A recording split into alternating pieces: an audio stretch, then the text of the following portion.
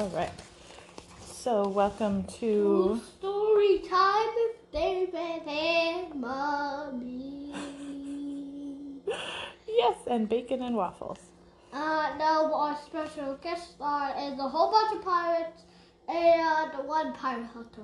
Ooh, cool. So we are continuing to read Treasure Island, Chapter 9. by Robert Louis Stevenson's Good Treasure Island. And you're right, this is Chapter 9, Powder and Arms. The Hispaniola lay some way out, and we went under the figureheads and round the sterns of many other ships, and their cables sometimes grated underneath our keel, and sometimes swung above us. At last, however, we got alongside, and were met and saluted as we stepped aboard by the mate, Mr. Arrow, a brown old sailor with earrings in his ears and a squint. He and the squire were very thick and friendly, but I soon observed that things were not the same between Mr. Trelawney and the captain. This last was a sharp-looking man who seemed angry with everything aboard, and was soon to tell us why, for we'd hardly got down to the cabin when a sailor followed us. "Captain Smollett, sir, axing to speak with you," said he. "I'm always at the captain's orders. Show him in," said the squire. The captain, who was close behind his messenger, entered at once and shut the door behind him. "Well, Captain Smollett, what have you to say? All well, I hope? All ship-shape and seaworthy?" "Well, sir," said the captain, "I'd better speak plain, I believe, even at the risk of offence. I don't like this cruise, I don't like the men, and I don't like my officer. That's short and sweet." What? The captain says that he doesn't like Anything? the crew. He didn't pick him, Squire Trelawney picked him. He doesn't like his first mate, Mr. Arrow. And he thinks that the cruise that they're going to go set out, cruise is another name for a voyage on a ship. I know what it is. Yeah. He doesn't like it. "Perhaps, sir, you don't like the ship?" inquired the squire, very angry as I could see. "I can't speak to that, sir, not having seen her tried," said the captain. "She seems a clever craft. More I can't say." "Possibly, sir, you may not like your employer either," said the squire. But here Dr. Livesey cut in. "Stay a bit," says he, "stay a bit. No use of such questions as that, but to produce ill feeling. The captain has said too much, or he has said too little, and I'm bound to say that I require an explanation of his words. You don't like, you say, this cruise. Now why?" "I was engaged, sir, on what we call sealed orders, to sail this ship for that gentleman where he should bid me," said the captain. "So far, so good. But now I find that every man before the mast knows more than I do. I don't call that fair, now do you?" "No," said Dr. Livesey, "I don't." "Next," said the captain, "I learn we are going after treasure. I hear it from my own hands, mind you. Now treasure is ticklish work. I don't like treasure voyages on any account, and I don't like them above all when they are secret, and when, begging your pardon, Mr. Trelawney, the secret has been told to the parrot." "Silver's parrot?" asked the squire. "It's a way of speaking," said the captain. "Blabbed, I mean. It's my belief neither of you gentlemen know what you are about, but I'll tell you my way of it, life or death, and a close run." "That is all clear, and I dare say true enough," replied Dr. Livesey. "We'll take the risk, but we are not so ignorant as you believe us. Next, you say you don't like the crew. Are they not good seamen?"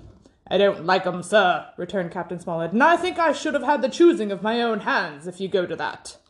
"Perhaps you should," replied the doctor. "My friend should, perhaps, have taken you along with him, but the slight, if there be one, was unintentional. And you don't like Mr. Arrow?" "I don't believe, sir, he's a good seaman. And I believe he's a good seaman, but he's too free with the crew to be a good officer.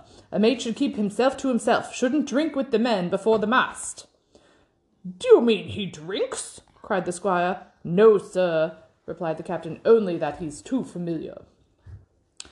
"Well, now, and the short and long of it, captain," asked the doctor. "Tell us what you want." "Well, gentlemen, are you determined to go on this cruise?"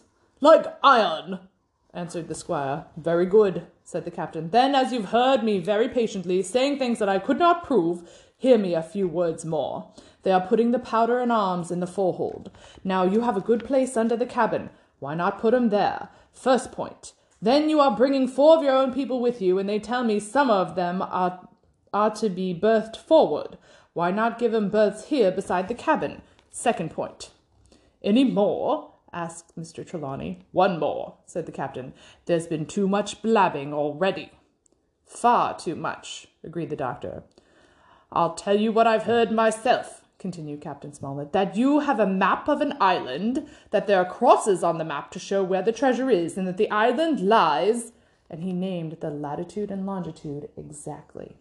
I never told that, cried the squire, to a soul.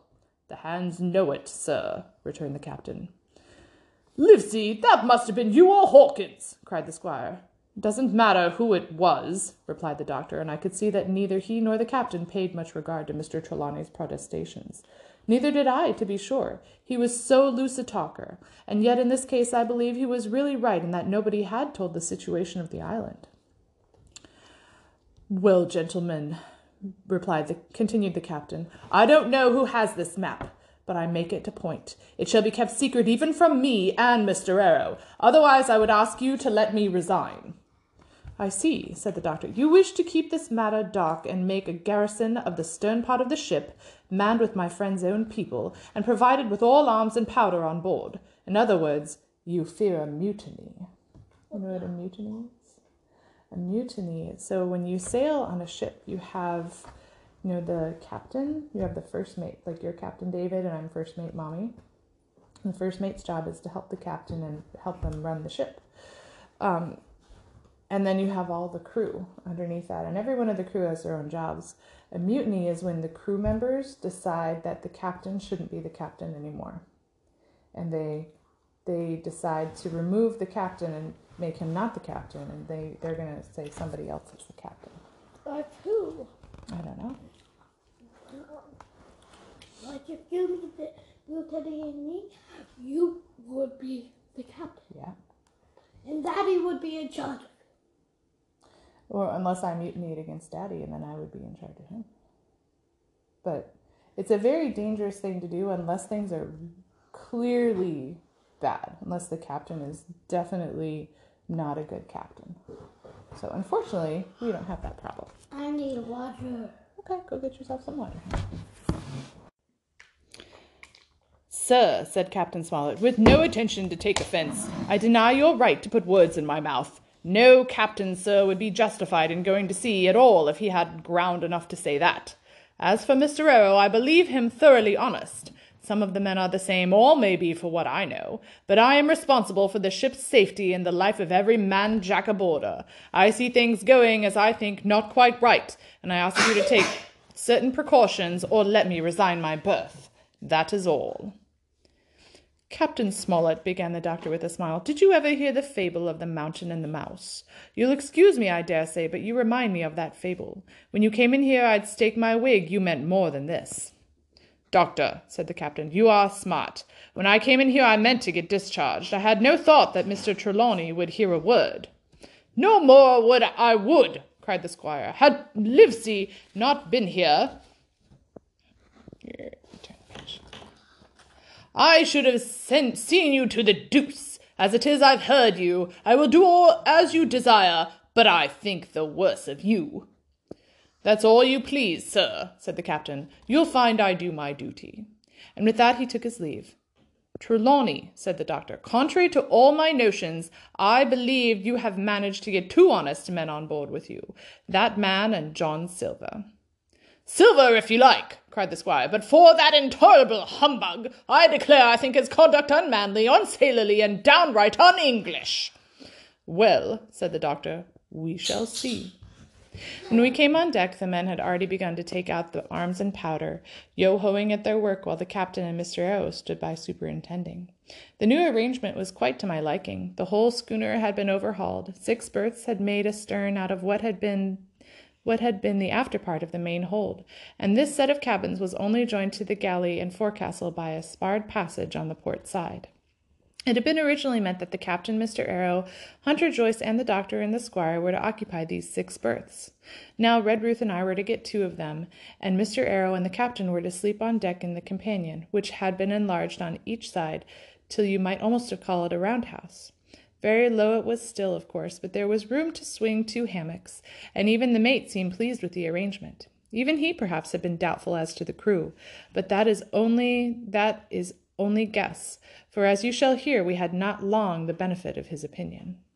We were all hard at work changing the powder in the berths, when the last man or two, and Long John along with them, came off in a shore boat. The cook came up the side like a monkey for cleverness, and as soon as he saw what was doing, "So ho, mates," he says, "what's this?" "We're a-changing the powder, Jack," answers one. "Why, by the powers!" What? Jack. Well, a lot of sailors, pirates, just called each other Jack. It was a nickname. "Why, by the powers!" cried Long John. "If we do, we'll miss the morning tide." "My orders," said the captain shortly. "You may go below, my man. Hands will want supper." "Aye, aye, sir," answered the cook, and touching his forelock, he disappeared at once in the direction of the galley. "That's a good man, Captain," said the doctor. "Very likely, sir," replied Captain Smollett. "Easy with that, men, easy," he ran on, to the fellows who were shifting the powder, and then suddenly observing me examining the swivel, we carried amidships a long brass 9. "Here, you ship's boy," he cried, "out of that! Off with you to the cook and get some work." And as I was hurrying off, I heard him say quite loudly to the doctor, "I'll have no favourites on my ship." I assure you I was quite in the squire's way of thinking, and hated the captain deeply. Who hated Hawkins. So Captain Smollett is a very practical, very hard man. He says what he means, and he means what he says. And I think a lot of other people in this book are being tricky and sneaky, especially one. Who do you think is being tricky and sneaky? Long John Silver. I told you, sometimes people are very charming, but they can be like a snake, and you always got to be careful. All right, so next up we have chapter 10, which is called Bones away. The Voyage. Chapter 10 is called The Voyage. Now you will never get me bones. So join us next time for chapter 10 of Treasure Island. And Froggy the Pirate. Avast, ye pirates! Boo! We Boo! set sail in the morn. Yarr! Ah!